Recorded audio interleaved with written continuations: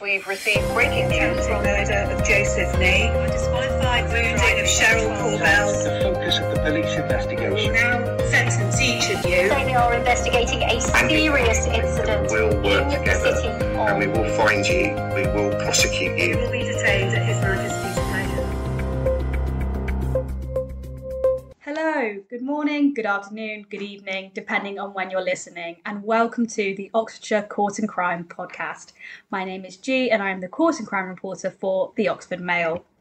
We're going to be spending the first few episodes of this podcast doing a deep dive into the trial of Scarlett Blake.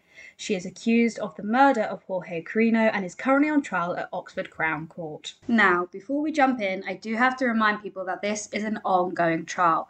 That means there's a lot of things that can't be said, and you may be thinking, why hasn't G mentioned this or G mentioned that? It's because the proceedings are still active at the moment. The jury is still hearing evidence. They haven't yet retired. There hasn't been a verdict. You might be listening to this after the trial and be thinking there are things that you've read that I haven't mentioned at all. But as of recording, it's only been 2 full days of evidence. So that may explain why there are any gaps in this podcast. It's because proceedings are active, so I have to be super careful on what I'm reporting to listeners. However, moving forward with this podcast, I'll always do my best to remind people when a trial is ongoing, if a trial has finished, if it's a sentencing or a plea type hearing, so you guys know what you can expect in terms of the information that I can give you guys. So without further ado, let's jump straight in to the murder trial of Jorge Carreno. Jorge was a 30-year-old Spanish man who moved to Oxford in 2019 with his then girlfriend, Irene. The pair both worked together at the BMW plant in Cowley, where Jorge worked in the automotive linguistics department. Jorge was described as a very active man. He enjoyed kayaking, he enjoyed rock climbing, and was very much looking forward to the future, telling friends he wanted to get married and have children at some point, just generally enjoying the new life he had set up for himself in Oxford. Him and Irene had set up a new life together in Oxford, but sadly the relationship didn't last and the pair went their separate ways in early 2021. However, Irene said that the pair split very amicably. It was just that they both wanted different things from life, so they stayed good friends even after they split and often messaged and saw each other. Jorge had quite an active social life as well, often going rock climbing with friends, going to the pub in the centre of Oxford with friends and colleagues, and this is where he was on the night he disappeared. The night was 24th of July 2021. Jorge had been rock climbing that day with a friend at about 2 p.m. and then sort of in the early evening met up with a group of colleagues in the centre of Oxford. They all went to the Swan and Castle pub first, before later moving to pubs such as the Cow and Creek. The atmosphere that evening was described by one of Jorge's friends as just everyone enjoying themselves and being generally happy because everyone had just come out of a long lockdown period. This was in the middle of the coronavirus pandemic, and the restrictions had just been lifted. So everyone was quite keen to get out and see each other and socialise, have a drink and just have generally a nice time, getting out and seeing everyone. Everyone can remember what it was like being in lockdown and not being able to get out and see your friends. So the atmosphere was just generally very active, very happy, very, very sociable. Jorge and his friends were in the pub for quite some time, until they left the Cow Creek pub at about 2 a.m. Jorge is seen on CCTV outside the pub until about sort of 10 past 2 whilst he's waiting for his friends to leave, and then he's seen on CCTV running down Queen Street to catch up with 2 other friends before he says goodbye to them, turns around and walks back in the direction of the pub that he came from. He is then seen on various CCTV cameras around Oxford. The prosecution in the trial at Oxford Crown Court, prosecutor Alison Morgan, said to the jury, you can tell that he is drunk and he's had a few drinks, but he's not stumbling around, falling over, being sort of a paralytic drunk. He is seen on CCTV across various streets in Oxford. Once you sort of map out the points of where he's walking, it doesn't seem to be that he's walking in a specific direction. He does like a big loop of Oxford, and the whole time that he's walking around, he's constantly making internet searches on his phone for his home address in Cowley and also a previous address that he lived at. He's seen on CCTV at about 3:30 a.m. accidentally dropping his wallet on the floor, but he doesn't seem to notice. He even loops back and walks past the wallet but doesn't notice it on the floor and carries on walking. It's about 3:43 a.m. when Jorge is seen on CCTV camera in Radcliffe Square near the very famous Radcliffe camera. He can be seen just sitting down quite far away on the CCTV. It's quite blurry. You can't sort of make out any distinguishable features, but it is Jorge.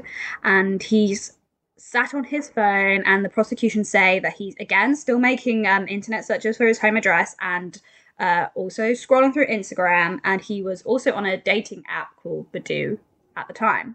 Then, at around 4 a.m, after Jorge has been sat on his own for about 12 minutes, a figure walks into the Radcliffe Square. The figure can be seen sort of noticing Jorge, standing in front of him for about a minute before the figure then sits down. The pair are then on CCTV, sat together for about 12 minutes. Now, we have no idea what discussion, if any, was being had between Jorge and this other person. The prosecution say that it is possible that there was more drinking involved. She said that there seems to be the lifting of the arm and hand, but we cannot be sure if that is what was happening at that time. The pair both then stand and can be seen walking in the direction of Parsons Pleasure. Now, this is where Jorge is then found 36 hours later, submerged in the water. It is not known if the figure was with Jorge when he got to Parsons Pleasure. What we do know is that he arrived at the popular bathing spot at about 4:50 a.m. and his phone lost connection at about 5 a.m. Friends and family are then concerned the following day on July 25th when they can't get in touch with Jorge. He had a rock climbing session booked with a friend, but of course never replied to his messages. It wasn't until the following day on July 26th that a male that often walks around Parsons Pleasure actually found Jorge and reported it to the police. A police investigation is then launched into how Jorge came to be at Parsons Pleasure, and at some point they discover the CCTV footage of him walking around Oxford and the CCTV footage of him sat in Radcliffe Square with the mysterious figure. That CCTV footage is then released to the public, and there are widespread appeals for the person in the image to come forward, or anyone who saw Jorge on that night or who knew who the mysterious figure was to come forward, because that person may have had integral details about what had happened to Jorge in those last final minutes. Sadly, though, there were no responses to the appeals, and an inquest had to be held into Jorge's death. Now, an inquest happens when someone meets a death that is not in the usual circumstances, so a coroner needs to hold this meeting basically to discover who it is that died, when they died, and how they died. Now, this inquest was held sort of midway through 2022, and I remember it well because it was one of the first big stories that I covered at the Oxford Mail. And I remember listening to the evidence in the inquest at the time, and I thought, you know, that this was going to be it. I genuinely didn't think at the time that anything would come from it, because sadly there was just no evidence in this inquest. In short, a coroner ruled his death as open-ended because there just wasn't enough evidence really to say with confidence that there was one answer to how he died. Dr. Lockyer, who was the forensic pathologist in the inquest, basically said that he could have been hit over the head by a third party. He could have been held underwater. There was some evidence of these type of injuries, but he wasn't able to say for sure. And the medical cause of death that was provided was immersion with alcohol intoxication. At the time of the inquest, the family of Jorge Carreno urged police to keep investigating. They just said that there were too many unanswered questions, and it just was unlike Jorge at the time to, be stumbling around a bathing area on his own and seem to accidentally come across his death.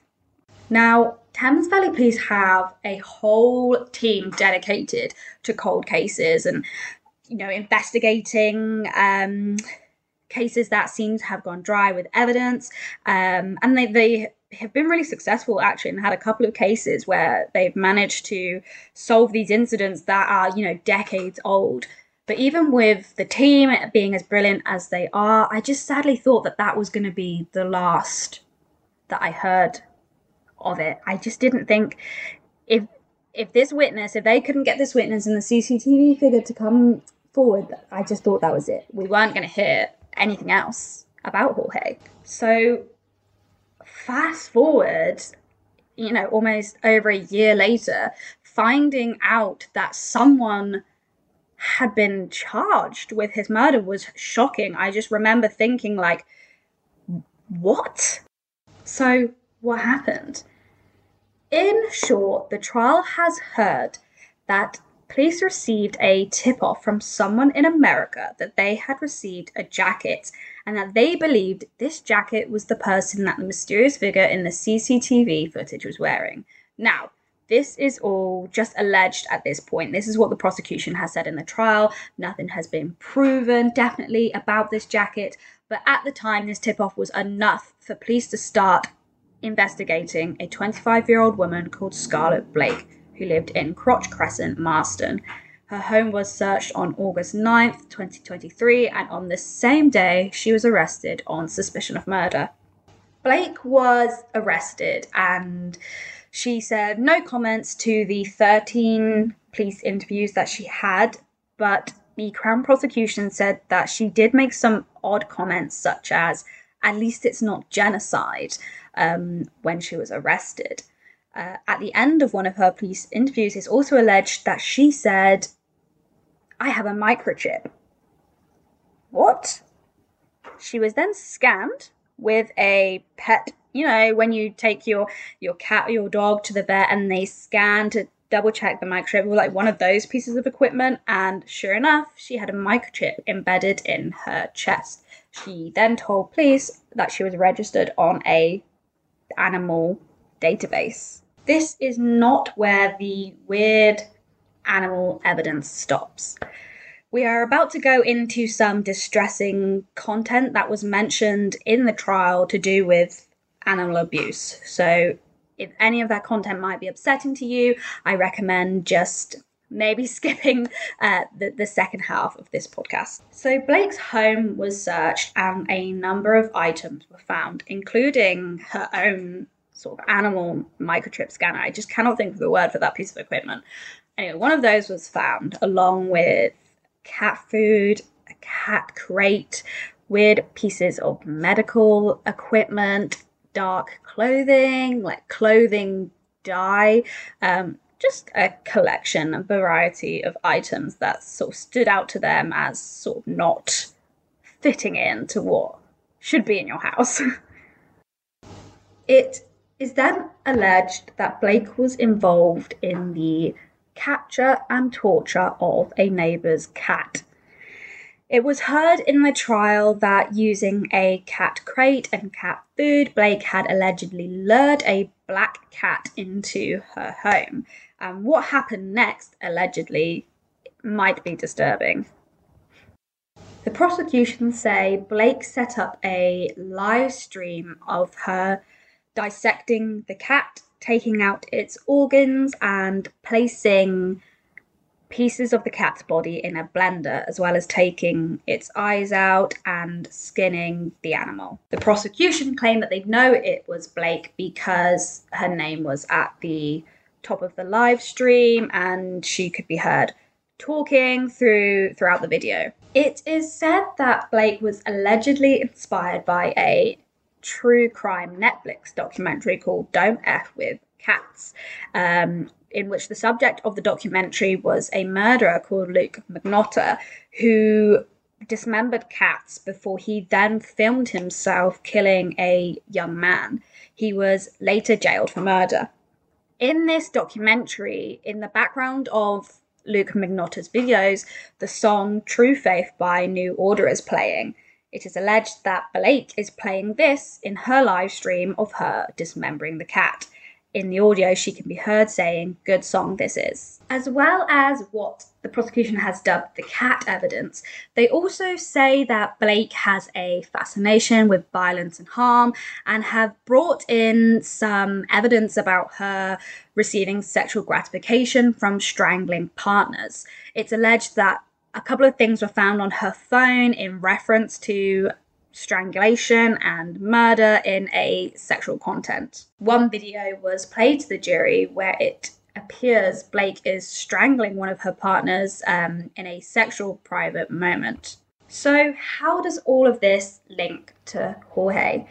Well, it is alleged that on the night that Jorge was stumbling around Oxford and then came to Parsons Pleasure, that Blake was out looking for a victim, is what the prosecution claim. It is alleged that Blake left her home at about 2:30 a.m. in the morning.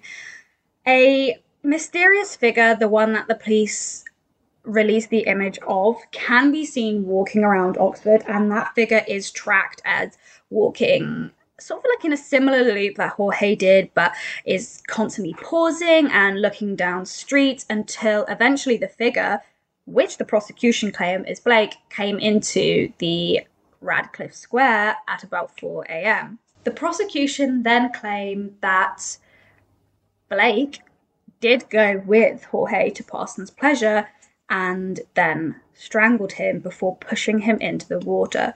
They don't believe that Blake had held him underwater or had strangled him to death and then pushed him in.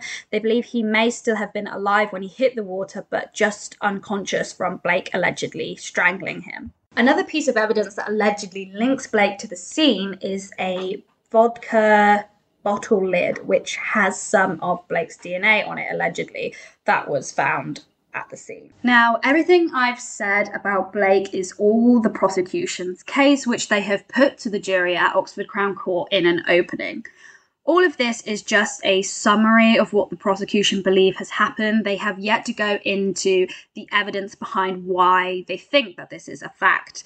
They have had some evidence from a detective confirming Jorge's last movements in Oxford, and they have had evidence from the detective confirming the mysterious figure's location in Oxford. However, it is still unconfirmed whether this mysterious figure is in fact Blake. The defence and thus Blake have yet to put their case to the jury, though it is expected that they're going to suggest Jorge had accidentally fallen into the river or had taken his own life. The prosecution have suggested that it's likely Blake may say that she is the mysterious figure, but she also may not. We have no idea what she's going to say at this point in the trial.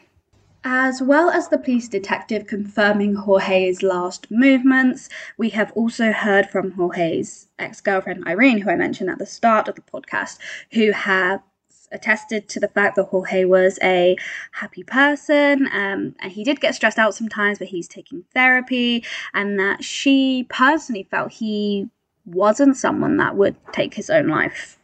She also told the jury that she went to Parsons Pleasure after Jorge's death and stood in the water, which was about 1 meter deep in the area that Jorge was found. And she told the jury that she just couldn't wrap her head around how he may have accidentally fallen in and not been able to get himself out. The prosecution have also touched on this, stressing to the jury that the water was not that deep, and it's a question that they must think about when it comes to considering their verdicts. And that, ladies and gentlemen, is everything that has been heard in the trial so far. The trial is expected to last about 2 to 3 weeks, with the jury retiring at the latest about the 29th of February. We are hoping to get this podcast out at least once a week, but if you simply cannot wait that long, then please visit theoxfordmail.co.uk. There you can subscribe to get all our latest and best stories. There is currently a deal on at the moment, just £5 for 5 months for all your subscriber benefits. Or you can follow us on our social media accounts. That's at Oxford Mail on TikTok and Twitter, or now X. I think I'll always call it Twitter though. You can also subscribe to my Court and Crime newsletter. It is sent directly to your email box every Sunday. Just go to oxfordmail.co.uk/newsletters and subscribe under there.